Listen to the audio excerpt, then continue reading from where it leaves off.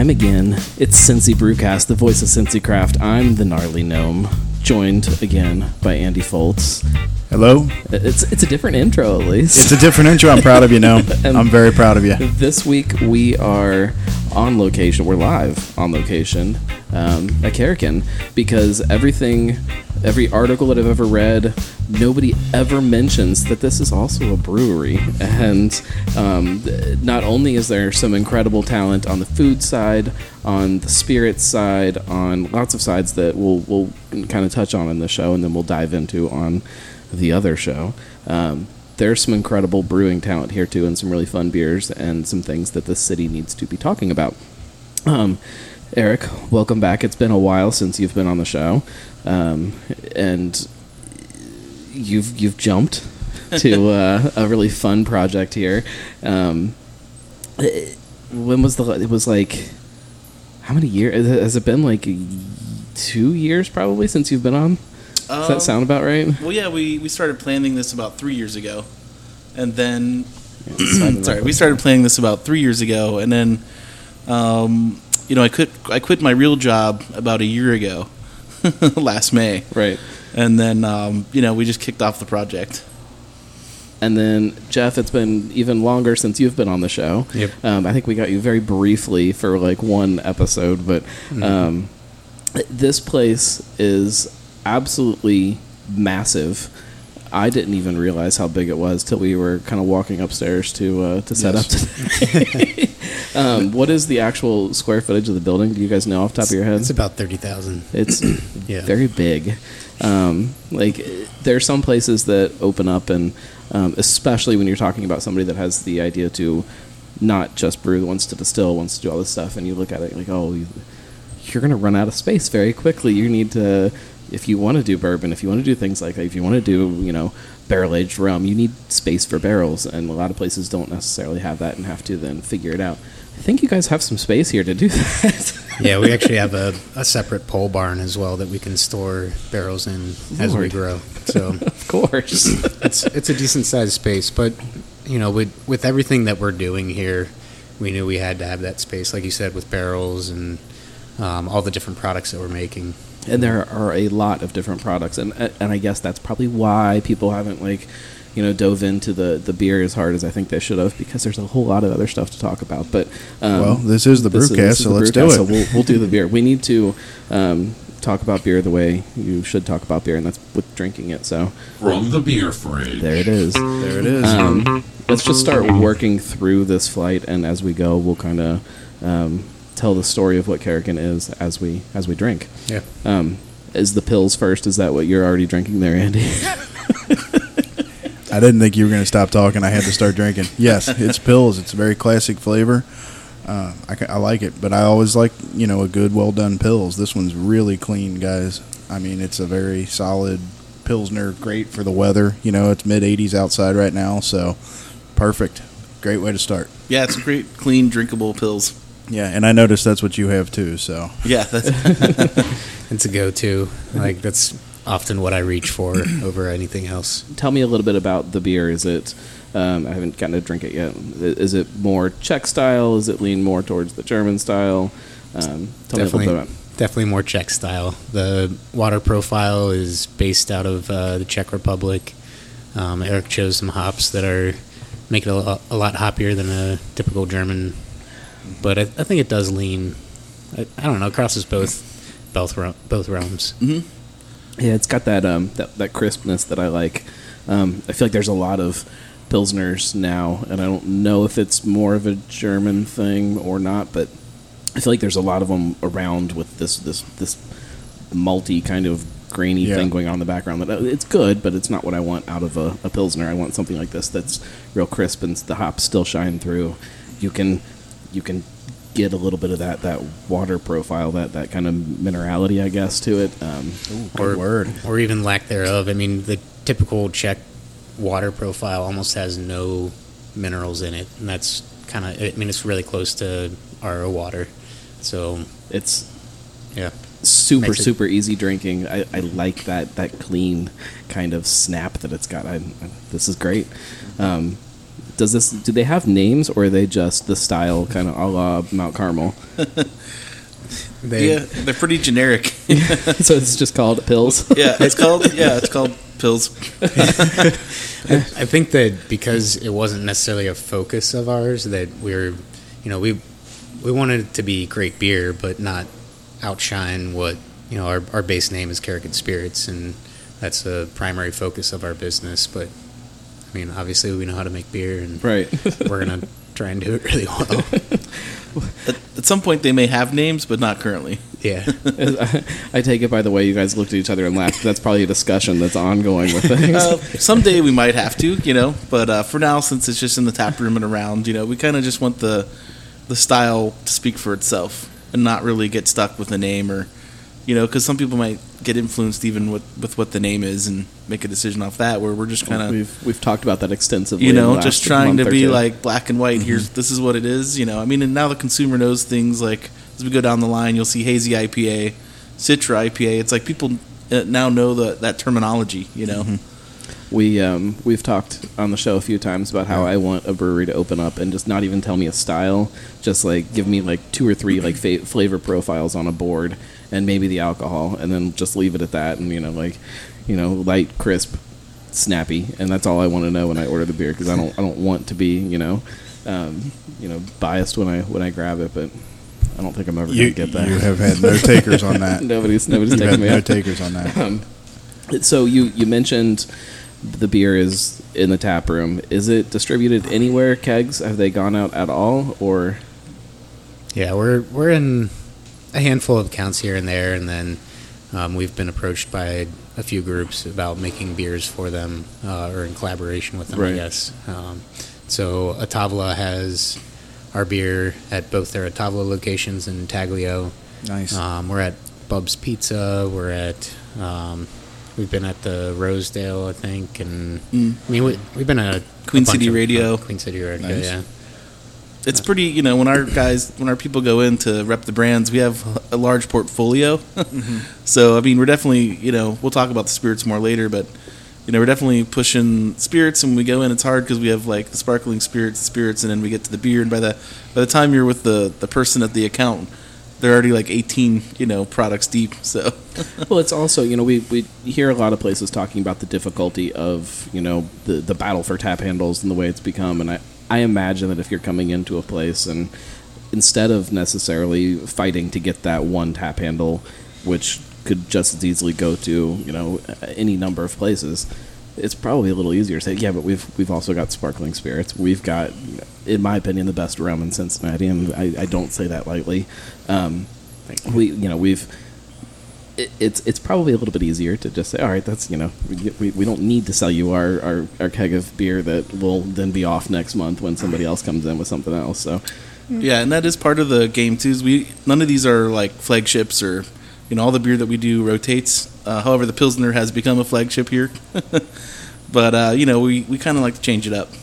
And it's been kind of fun to be approached like, hey, we want your beer. Like, this is phenomenal. Why don't you sell us a keg? It's Right. like, all right, sure. Well, and I like the idea of partnering up with people and doing things that are for them, something that they can kind of hang their hat on, or something that's maybe designed to go with whatever food that they have. I know that's a big focus of what you guys are doing here, is the food and how things go with it and the overall flavor impression. Is that a good way to put it? Of Yeah. everything that you're doing.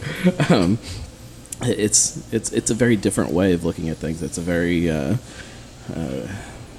kind of bird's eye, top down approach to what's happening here, instead of having to kind of dig your way into it from the other side. Does that make any sense? Yeah. I feel like there's a lot of places that are kind of battling almost to get somewhere, and you guys can kind of step back and have this big picture and drop things in where they fit instead of forcing them in where they might not. But beer's a tough sell. I mean, just even I don't know how many breweries come on each year, and it's pretty competitive out there, and so we just like to make just good, clean, drinkable beer. Yeah, it's nice not to feel the pressure. And good breweries. It's hard to walk in somewhere and say, "Oh, we're the best brewery in town," because there's a lot of really great breweries, and so it's it's to not have to necessarily make that. One name jumped to my head as far as who's going to tell you that all consistently, but just I'm keep going it to yourself. Yeah, I'm going to pull a gnome and say we won't go there. We love everybody equally on this show. Let's talk about Karakin, kind of the story. Number one, what's a Karakin, and how did this place happen? How did this team of people here kind of come together? Because there's a lot of heavy hitters there. Yeah, so Karakin is a compound that actually binds to a dormant seed after a forest fire. You can find the Karakin in the smoke, and it basically tells a seed to grow. So this is kind of like a new growth for all of us. This is a group of 7 people that they were all people that I knew and kind of started pulling in, knowing Eric's talents and Mike Floria, John Pattison, some of the other guys that are maybe on the business or building side of it. But yeah, it came together as the desire to do something more, do something on that next level, create more flavors, have more to work with, and also get into a new market. I think that when we look at it as a spirits company, that's our primary focus, but it's really a flavor house, and it's all about exploring and experiencing flavors come together on all realms. That would be excellent for marketing. Flavor house. Yeah. I mean, because you say that, and I'm like, ooh, there's going to be spices, and there's going to be this, and I mean that's kind of exciting to a fat boy like me. Well, there's a lot of ways that could go. There's a lot of different avenues that could go down. That Yes. as somebody that does like to eat also, and I like to drink a little bit too. Like it gets me excited about the what that means. From beer, I obviously love beer and booze, but the cider game, which is still extremely lacking in not just Cincinnati, but in this area, this part of the country in general. I feel like there's so many places that it could go longer term that it's pretty fun. Not that there's not good ciders. There's just not a lot of places. There's just not a lot of good, and just want to clarify. Well, and I will say that my favorite ciders that I've had have not come from Cincinnati. I'll say that. There's some okay ciders, but there's not great ones. There's some cool experimentation going on in the cider world and up in Michigan and all over the place, really. But yeah, ciders is something that we talked about getting into, but it just hasn't happened yet, or won't happen. I'm not going to say it won't happen, but it's not a focus as of right now. Well, and I think that's probably the danger with a place like this too, is that it is so. Danger is probably not the right word, but it's so widespread that it's easy to not go down an avenue because you have so many other ones that you guys already are in very strongly, So, if you're that cider nerd that's, living in the area and you're desperate for cider, you might have to wait a little while. But we do have a pretty killer sparkling spirit that has apple cider in it, but also blends with our rum, and it's that sounds pretty good. Yeah, I've only tried the key lime sparkling spirit and absolutely loved it. It was one night at Rosedale, I think. Cool. And it was hot outside, and I needed something refreshing, and nothing on tap sounded good. And then I saw that, and I'm like, you know what? That does sound good, and it was. Let's go to the next beer here. The Pale Ale. Tell me about this one. That's going to be more of a classic pale ale, kind of along the same lines as Sierra Nevada. Definitely heavily Cascade hopped. We did do a little bit more minerally water profile. We used some calcium carbonate, which is, if you've had an oyster beer at all, I mean, it kind of lends itself to that same type of thing. So kind of that minerality, maybe even a little saltiness. A little bit of the mouthfeel of that oyster beer as well. Yep. Yeah, I'm not the biggest IPA fan, and I think it's because every time I drink an IPA, I find myself wanting something more like this. I want something that has some more body to it, I guess. And I feel like it's either gone completely down the rabbit hole of way too much for me in some of the New Englands and stuff like that, or the completely dry, lacking all of that. I think there's not a lot of in between. This is awesome. I think it would be really good with food. And that's Getting hungry? Yeah, I keep every time I'm tasting, I'm like, this would be really good with this. This would be really good with it. Like, this is awesome. I do have to tell you guys, I am not a fan of the glassware. These are really hard to drink out of. It's like drinking out of a bowl. Yeah. We wanted something that was clean and had clean lines to it. The pint glasses kind of stood out. Overall, it has a little more of a European feel. And when you look at what we're doing, just being so unique, we wanted a glassware that would fit with that.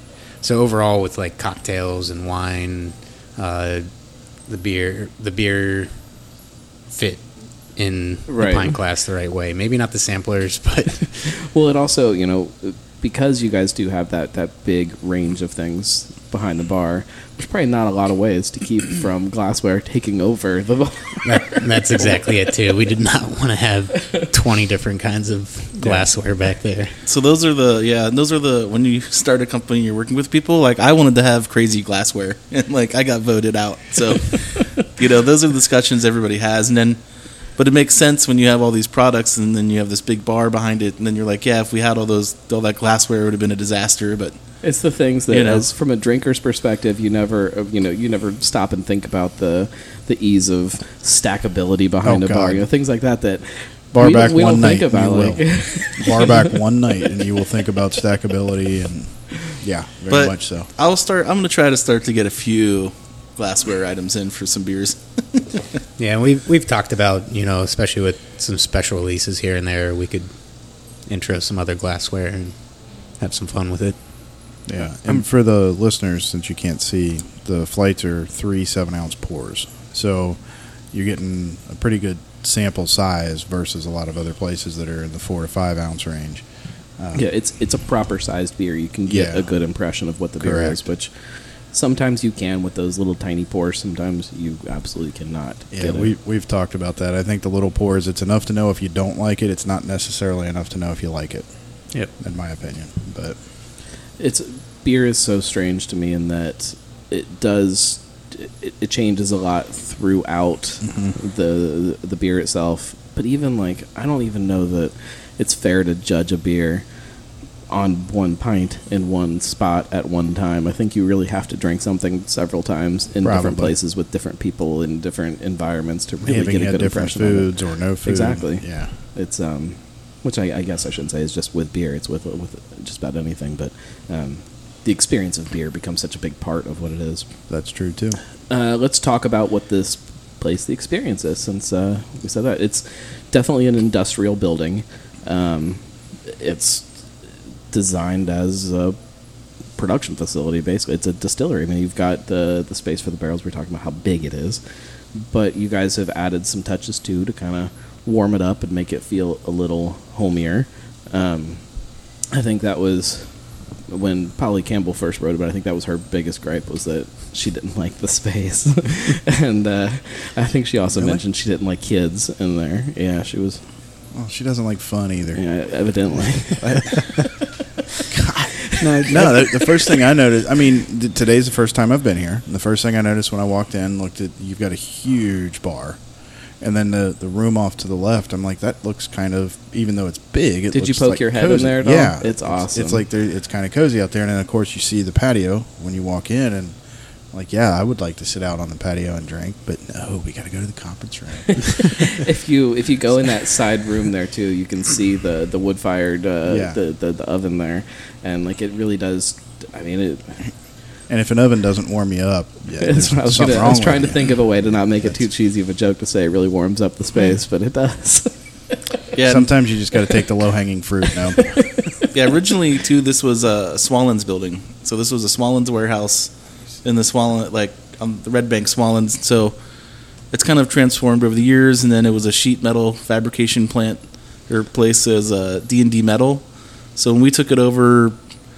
it was like someone's basement that they'd lived in the house for 60 years and kept everything into the basement. You know, I mean, it was a You disaster. realize all of the millennial people listening to the show have no idea what Swallens is, right? Yeah.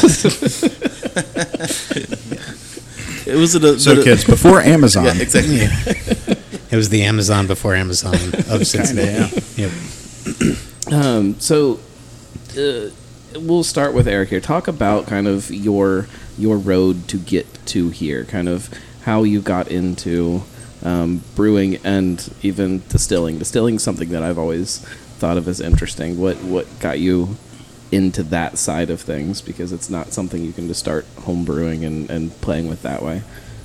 Yeah, I mean, I guess, do you want me to start from the beginning? I mean, wherever you want to. How much time do you have? It's the internet. We have as much time as we want.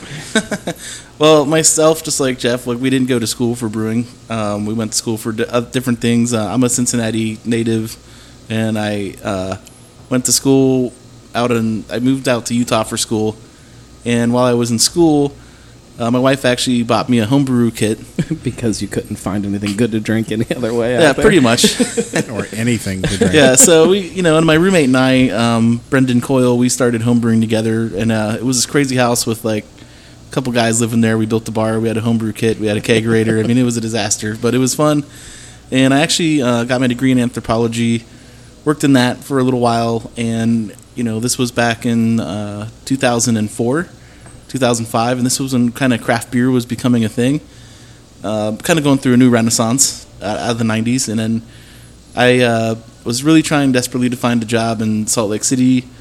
I was even willing to make water for squatters to make like soda. I was willing to do anything, but there was no jobs in Salt Lake, so we moved up to Jackson Hole. And I was actually looking at jobs as a climbing guide at the time, and then there was a job that was opened up at Grand Teton. It was a summer job, $8 an hour washing kegs.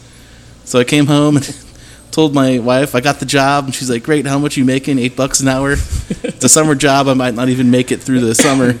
I might get laid off." But I ended up working out at Grand Teton, and then just kind of moved around from there to bigger breweries, just kind of pursuing my career. And I had the opportunity to be the lab manager and cellar manager at Uinta Brewing Company at a pretty interesting time. And then I jumped on at Oskar Blues when they were a very small brewery in Colorado doing about 5,000 barrels of beer a year, and kind of rode Oskar Blues all the way to their plant in North Carolina, hundreds of thousands of barrels later.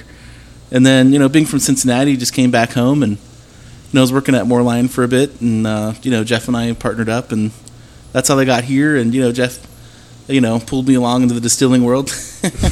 But no, I love it. And my friend Brendan that I homebrewed with is actually a master distiller as well. So we kind of, through the years, have always kind of just been going back and forth on distilling and the craft distilling and what's going on there. So, it's kind of interesting how you kind of, distilling is like the next step of brewing, because we already make a beer.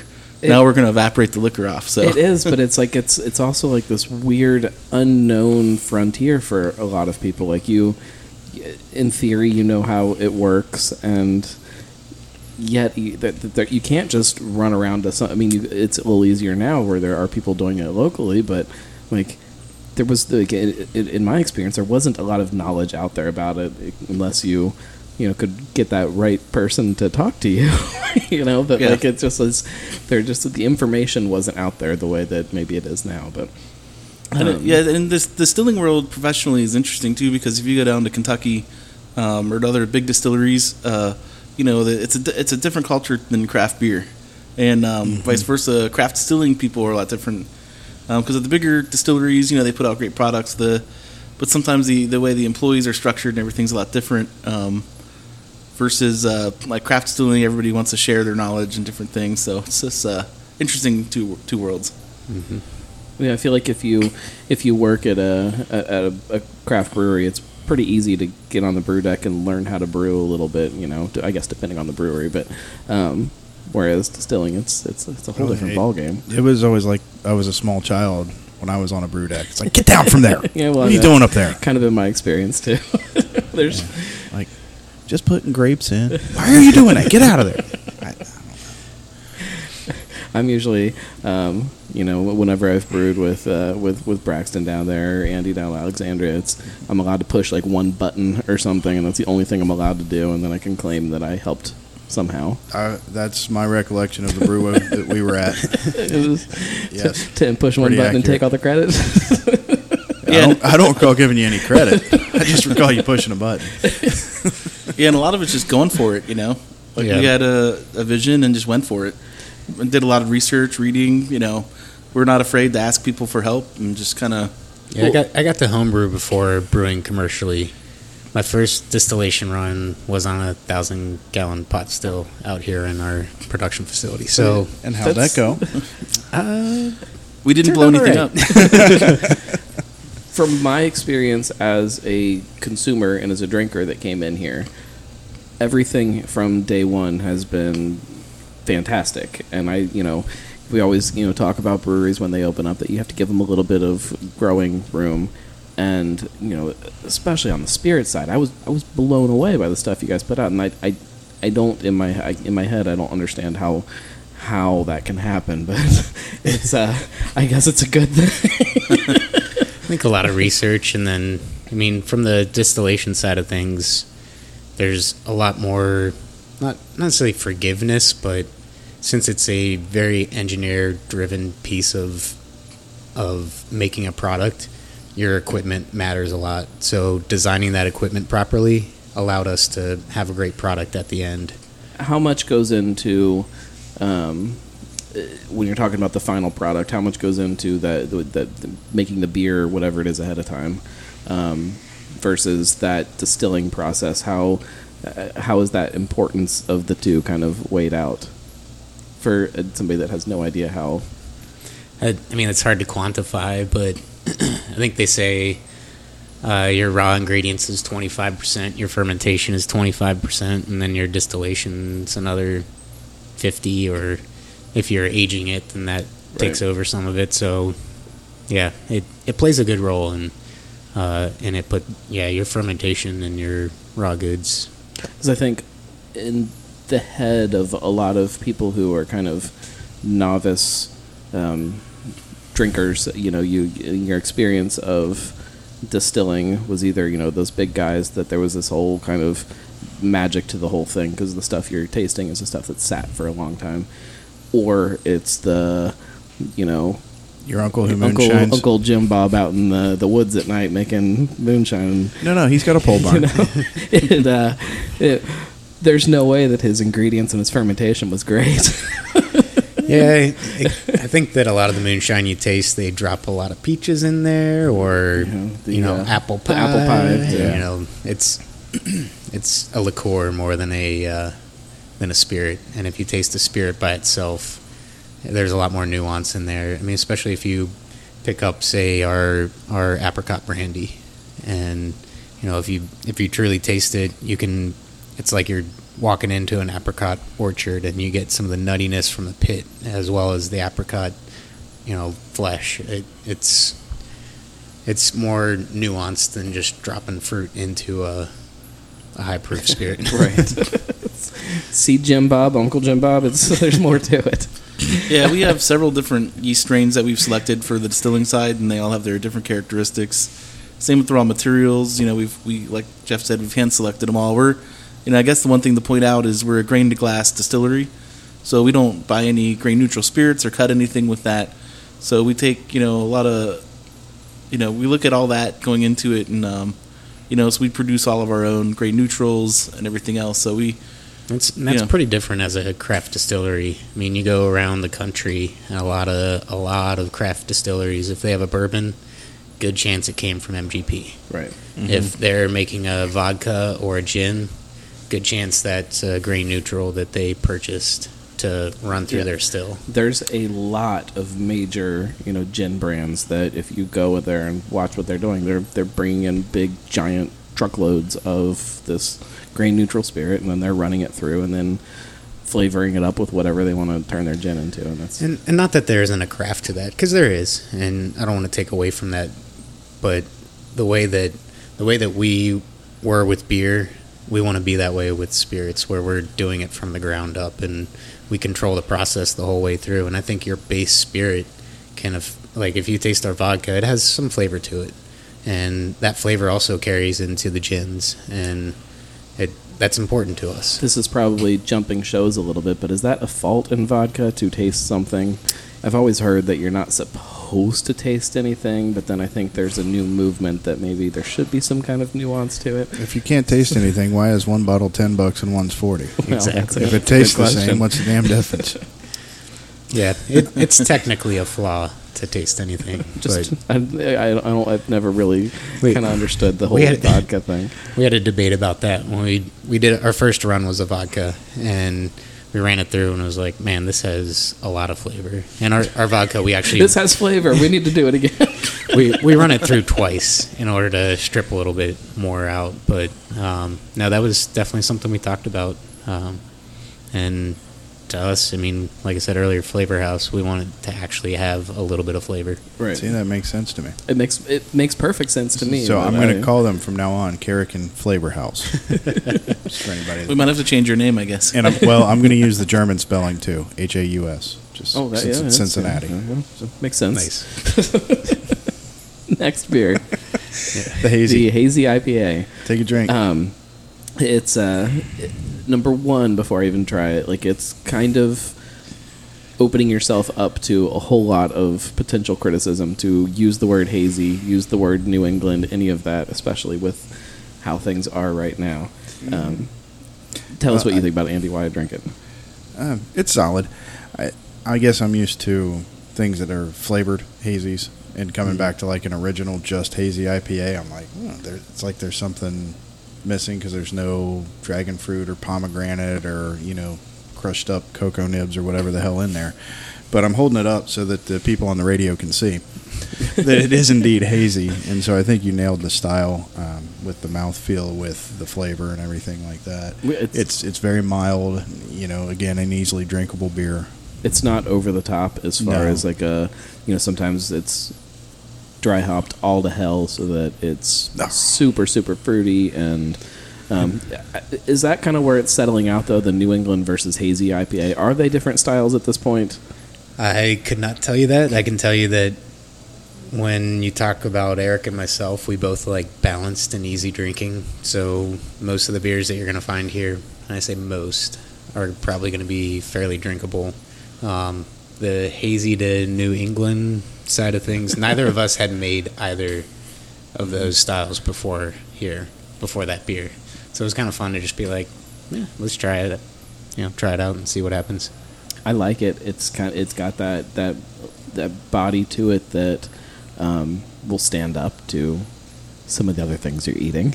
Yeah. Keep Yeah, going back to that. I have to be honest, this was one of the first beers we made, so it's it's aged, it's 5 months old and it's still throwing Really? haze. Yeah. Oh, I wouldn't have guessed And that. the yeah. aroma's there, so that's part of the water profile, Yeah. We kind of played with that, and that yeast is the same yeast as we use on our IPAs, where you can see the IPA next to you. That's interesting.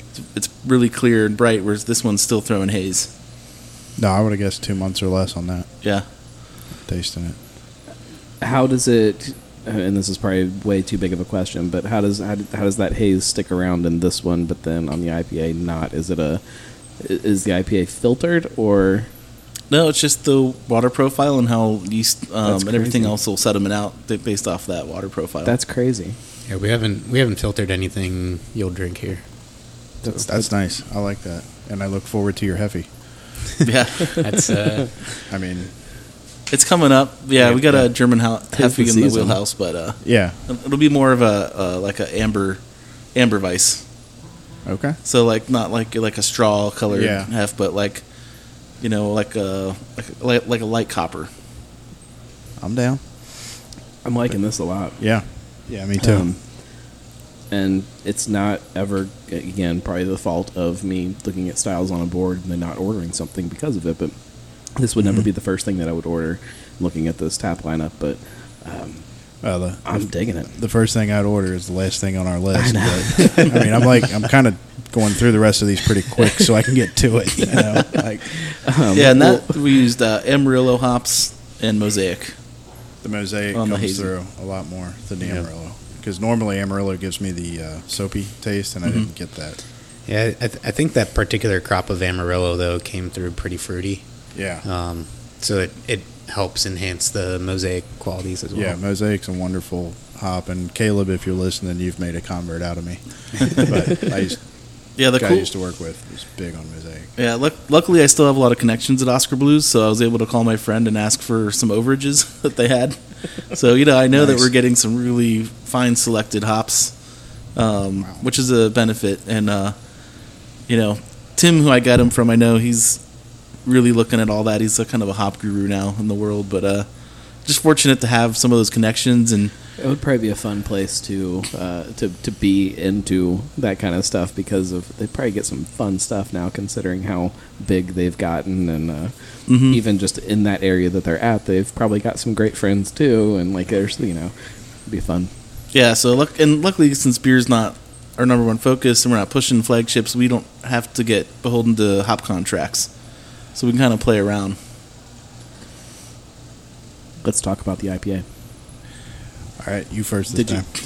You didn't try this one yet? Well, I was finishing the hazy. So hence the name Citra IPA. So we use Citra hops. Damn. I You was couldn't not tell. going to guess that. Oh yeah, You can that's- smell them. yeah. That comes off really good. And that actually has a crystal rye malt from Simpsons Malting in Scotland. Oh man, that's fantastic. I'm not gonna lie. I'm a little nervous because the last Citra IPA I had was a little much. So No, but I don't know. I don't know if it's the rye itself or just with the rye. But at the end, like it gets that really fruity citrus thing. It's a lot better balanced. Yeah, Yeah, I like that a lot. Yeah, it's Yeah, pretty the good. rye's what I've said with definitely everything, but the And- rye's definitely like it's almost to the throat, that far back on your tongue when I was getting it. But there are very different characters to rye that you'll see in some beers. Like there are some beers with rye that it comes off really kind of spicy and rye, and then there's this other kind of side to rye that is sweet and almost fruity, and like that's definitely the side of it that I get here. This is wonderful. Yeah, Again, I don't know that I would order it because like I said, I'm not the biggest yeah, IPA guy. and I but, definitely wouldn't um, have given my previous experience. So not here, guys, not here.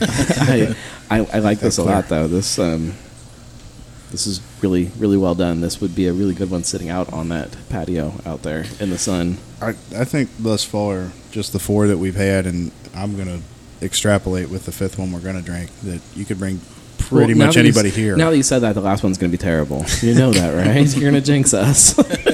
Nah. 3 is a statistically significant number. We've had 4, so I'm comfortable plotting a course from there. Thanks, appreciate it. But I think that what I'm tasting is you could bring pretty much any beer drinker here, and they're going to find something. You could bring Which a is- person here, though. That's what's fun. Well, yeah, that too. But I don't really talk to people that don't drink beer. I don't know. That's just kind of my world. I think that like- there are people that I talk to that don't drink beer that they just pretend that they do, or they don't talk to me about it because they're afraid that I'm going to judge them because they don't drink beer. But you get them somewhere like this, you quickly see Man, what they really like. Yeah, I'd never considered that. I'm going to have to really go through my friends list now. Through and try to analyze, does this person really like beer or not? Where's your best beer picture? Yeah, the people that don't drink beer make me nervous. Yeah. Let me see your untapped profile. Yeah. They would probably write that a place that had, the big ovens in the back is cold. Yeah, and frankly, I haven't even looked at Untapped since we've been open, so I don't even know That's wise. what goes on out there. That's wise. I've never really looked at reviews. I just We a couple times we've done a segment on the show that's mean Untapped reviews, where we make people read their worst of their Untapped reviews. Don't have any prepared for you guys to read, but I'm I've sure even we s- have some yeah. pretty bad there's ones. always some, no matter Yeah. who you are. There's Yep. it's people like to be mean. People like to be mean when it's anonymous. Yeah. No, I Especially, or think people even- like to be mean even when they're like not anonymous though anymore. I think that there's like this weird thing. I mean, a lot of social media is not anonymous yet. People are just nasty. Well, I mean, it's still there's a There's separation. separation, Yeah. Like, maybe that's they like to be mean when you can't punch them in the face. I would never that? punch somebody in the face. What about throw a beer in their face? I would never throw a beer. No, in why would you do that to beer, Eric? Yeah, right. I mean, if it was a bad beer and you See, gave it now one, I'm starting to wonder about Eric now. Yeah, well, Bartender, can I request an ice water, please? Yeah.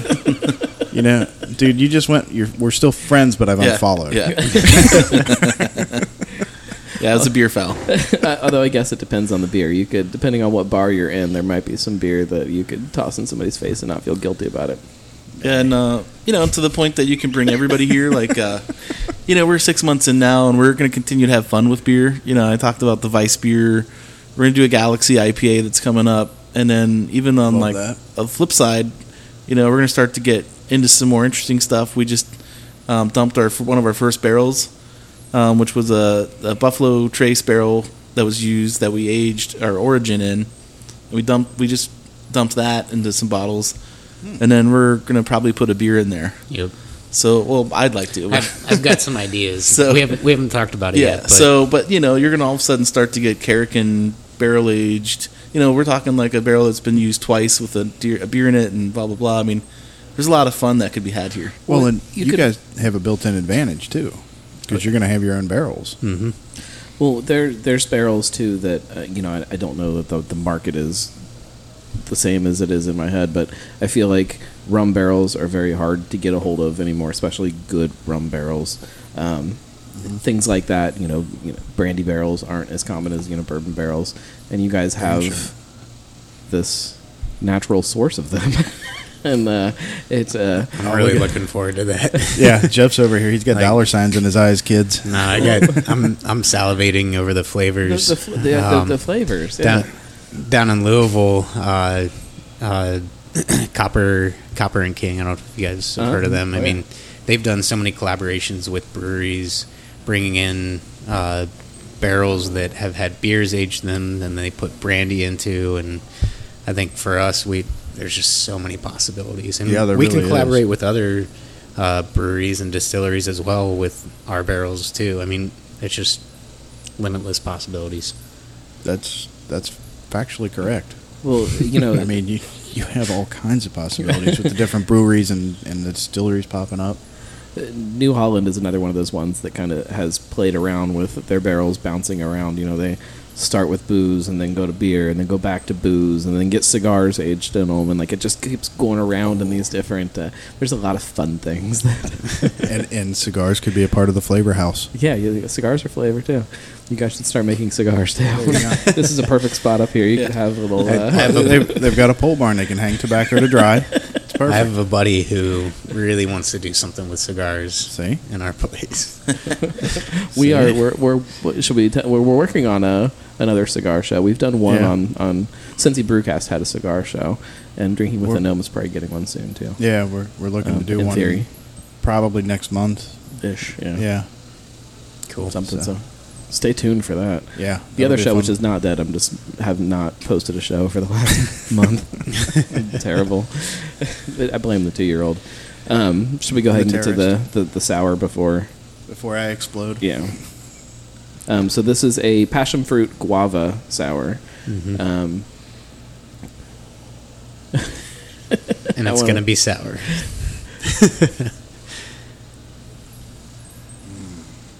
Yep. I was right. 5 for 5. I don't think that's over the top sour. I mean, probably on some kind of pH rating, it probably is, but the guava kind of rounds it out for me, and Yes. I get it a little bit in the back. Well, and passion fruit can be kind of a very sour thing. You got to be careful with, but I think the guava. I think passion fruit gentles that can get kind of funky to me more than necessarily sour. This is awesome. Yeah. Again, super refreshing and perfect for a patio. I think we're realizing we probably should have set up on the patio. But why? We've got such a nice breeze here. Well, it is cool. For all of you that are watching on the podcast. Yeah. So for the listeners, look behind me over my right shoulder. But we can actually see the entire operation out of the conference room, which is really a cool it's a cool visual. we're right up against what tanks up here. Is this the brew house? Yeah, is the back brew up house, the mash mixer, the lauter tun, and then it all extends out from there. I guess we should talk about that a little bit too. We didn't talk about the size of the system. Yeah, it's an 30 barrel. oversized 30 barrel. The lauter ton is extra wide, so it can handle some pretty high gravity stuff. Is And that more for a distilling kind of thing, or is that more for? It kind of fell into our laps. We Where did this one come? You got this used, right? Yeah, from Kindred Ales up in Gahanna. Who are now calling themselves like Kindred Bar, I think. Yeah. Something like that. I don't know. We don't know. Yeah. To be determined, But this system actually fits perfectly. We were looking at a 15 barrel system to begin with, and then when this kind of came on the market and it was oversized, that meant we could make 10% washes for bourbon and What is a everything. wash? It's a beer for all intents and purposes, but in the distilling language. It's just a not delicious beer. Is that the way to put it? I mean, it'll get you drunk. I mean, it's That definitely would I get mean, you it's drunk. not, but it Is- might be an old world ale of sorts. is there like ever gonna be some it's kind a of- brute wash? Is there if ever you going to be will. some kind of opportunity here where, as a drinker, you could come in and kind of taste some of those things in the process and kind of understand how it goes from point A to So Point we've talked belly. about making a beer and distilling that and then aging it, but then distilling it again, and then you can try the beer, the white spirit, and the aged spirit. I think you can, tell the similarities between that Right. because you can get tasting notes that'll tell you the story of that product through its process. But yeah, it's in the plans, but an aged spirit takes time. Well, and especially when you're talking about something that is a beer, so that would be a whiskey in the end. So the aged spirit would probably be shooting for bourbon or something that does spend a little more time in a barrel. Yeah, we've made a single malt scotch. I think that would be fun to do that as a beer, That would be fun. and then There's a lot of stuff happening here. There is. I had one other question while we were talking about brand and everything, and that's your logo, because it's very interesting. I'm looking at it and I see Eric's wearing a shirt for the people that are watching on, with their ears. But I see like 3 or 4 different things that could be. So what is it to you guys? It's a flame, Okay. and then there's a piece on the flame that's kind of like symbolizes Right. like a new growth. Okay, because Yeah, it that's looks like what a I was leaf. kind of looking at. Like it could be this, and I kind of thought flame, but then you had that piece that was off to the side there a little bit. Yeah, this is supposed to be like a little leaf And that's so- coming Yeah. off the flame. there were originally 6 partners, now 7, and you can see the 3 or the 6 Yeah. kind of flame pieces coming off, and then the 7th little leaf. Well, he must have been the important one because he got his own piece. Who's the He's- tiny he's- little one? Yeah. Yeah, and the John Pattison, one of our partners, designed this Yeah. image. Cool. And there's actually 6 Carrikins as well. When you look at the chemical or the molecular structure of what it is, so there was a lot of symbolism that just Right. tied back. See, and I love that kind of stuff. That the design, that there's thought that goes into it, and multiple meanings. And And then with the Gives you the something to char talk about. aspect and aging and Well, wood. I mean, I think I there's saw a quote at one time. It was like "field to fire" or something like that was the way it was worded, and I think that's just a brilliant way to put it because everything here kind of goes back to that fire kind of aspect, even Well- from the kitchen to the brew house, obviously. well, and when they talk about what a Carrican is, I could see that as being almost a phoenix Yep. in a way. If you look at that logo, so I'm Yeah, and thinking you can that kind of that's see a the bird rebirth, coming right? out of there. Yeah. So that's why I had to ask. But I think it's a pretty cool logo. So Thanks. you're welcome. Let's talk about the food a little bit before this show wraps up. Let's talk about so it's a rotating menu. It's always different kind of thing.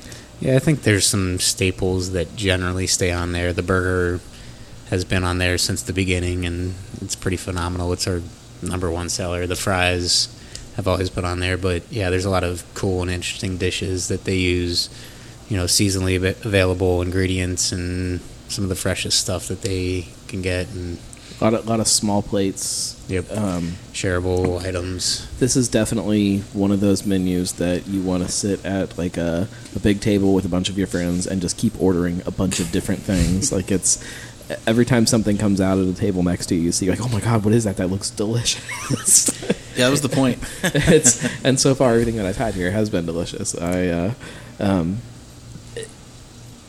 I love this idea of not necessarily going to a place for dinner, sitting down, eating dinner, getting a drink, and then getting in your car and leaving. I like this idea of coming to a place to drink, and you sit down and order your drinks, and then, we should eat while we're drinking, and then making it this kind of evening thing instead of necessarily a meal.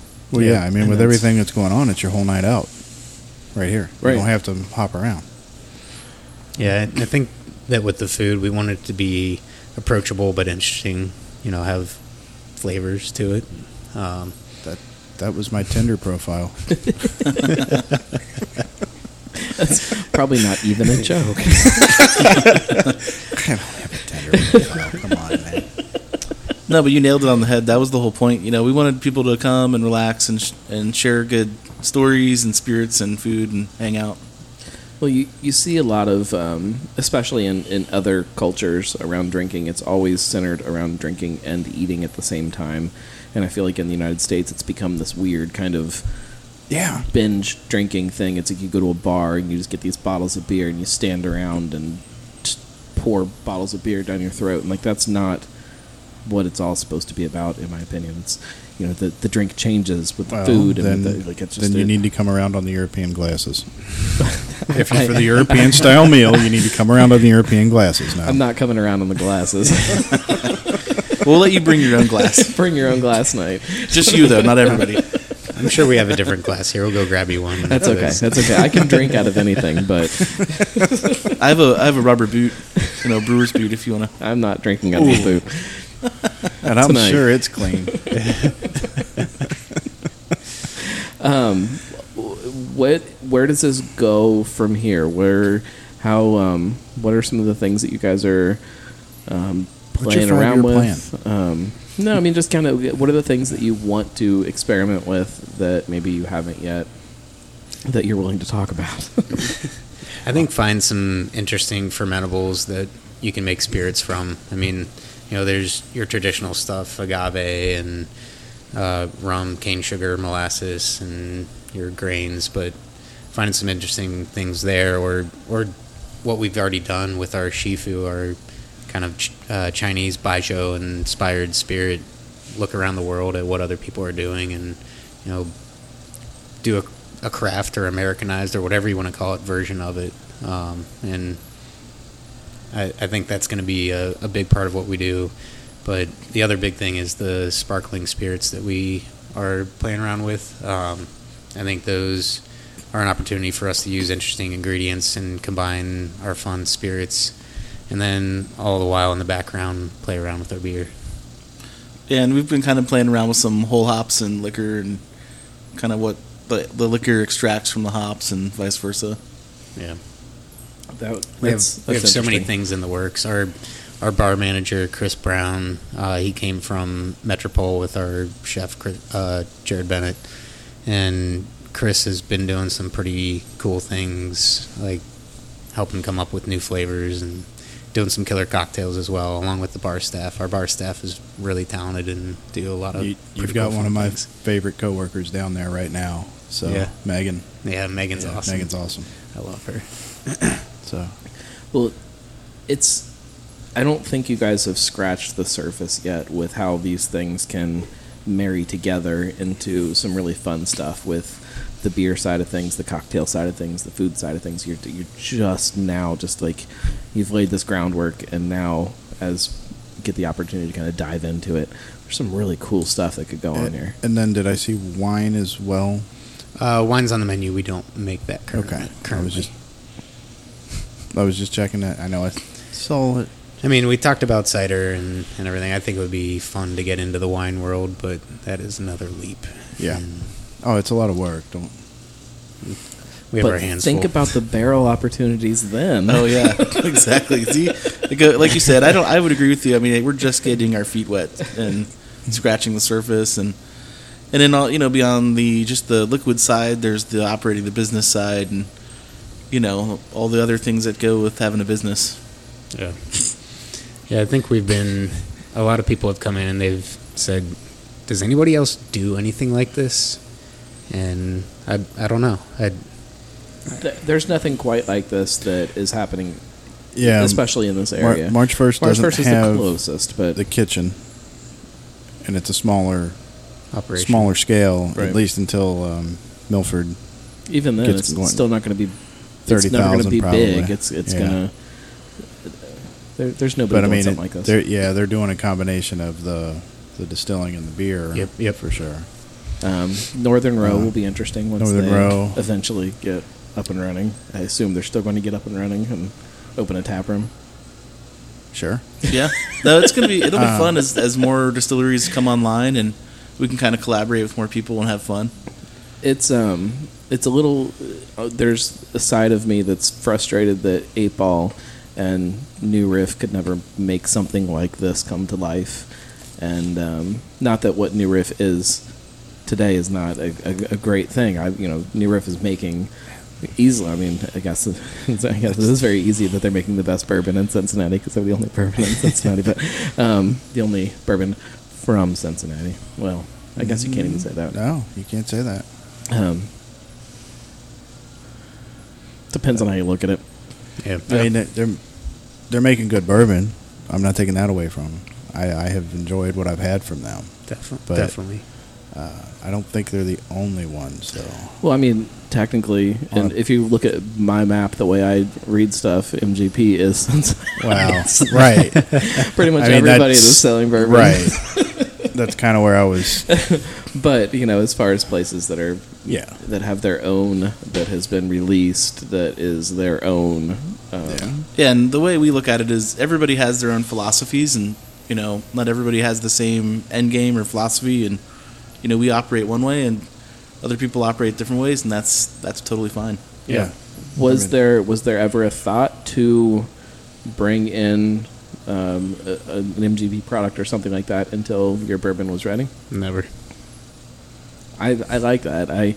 Not to take away from the people that have, but I do like that it sticks to kind of what the philosophy of this place is. And thus far, I'm thinking that's probably the right call.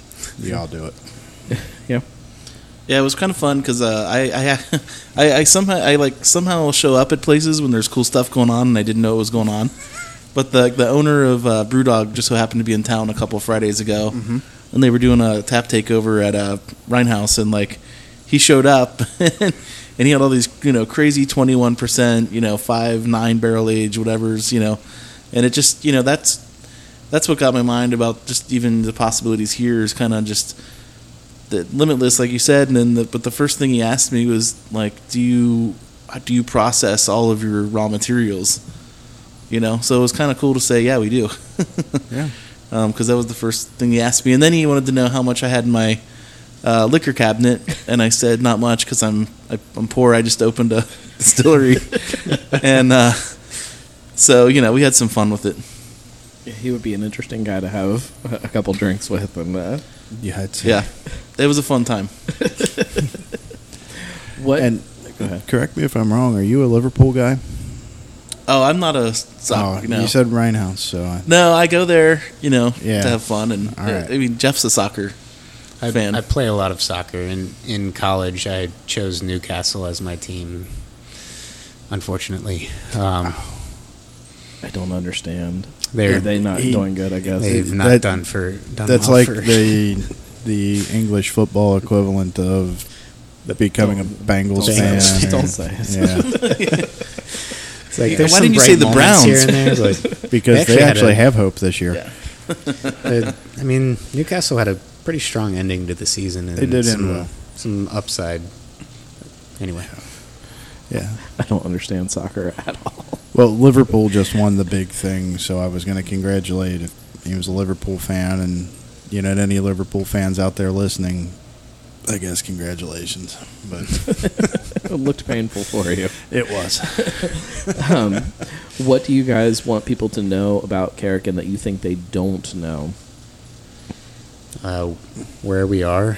That we're at a business in Cincinnati. So, if it's a day like today, just follow the delicious smell of cookies into Marymount, because it was a cookie baking day. The elves were working hard, and it was wonderful driving in.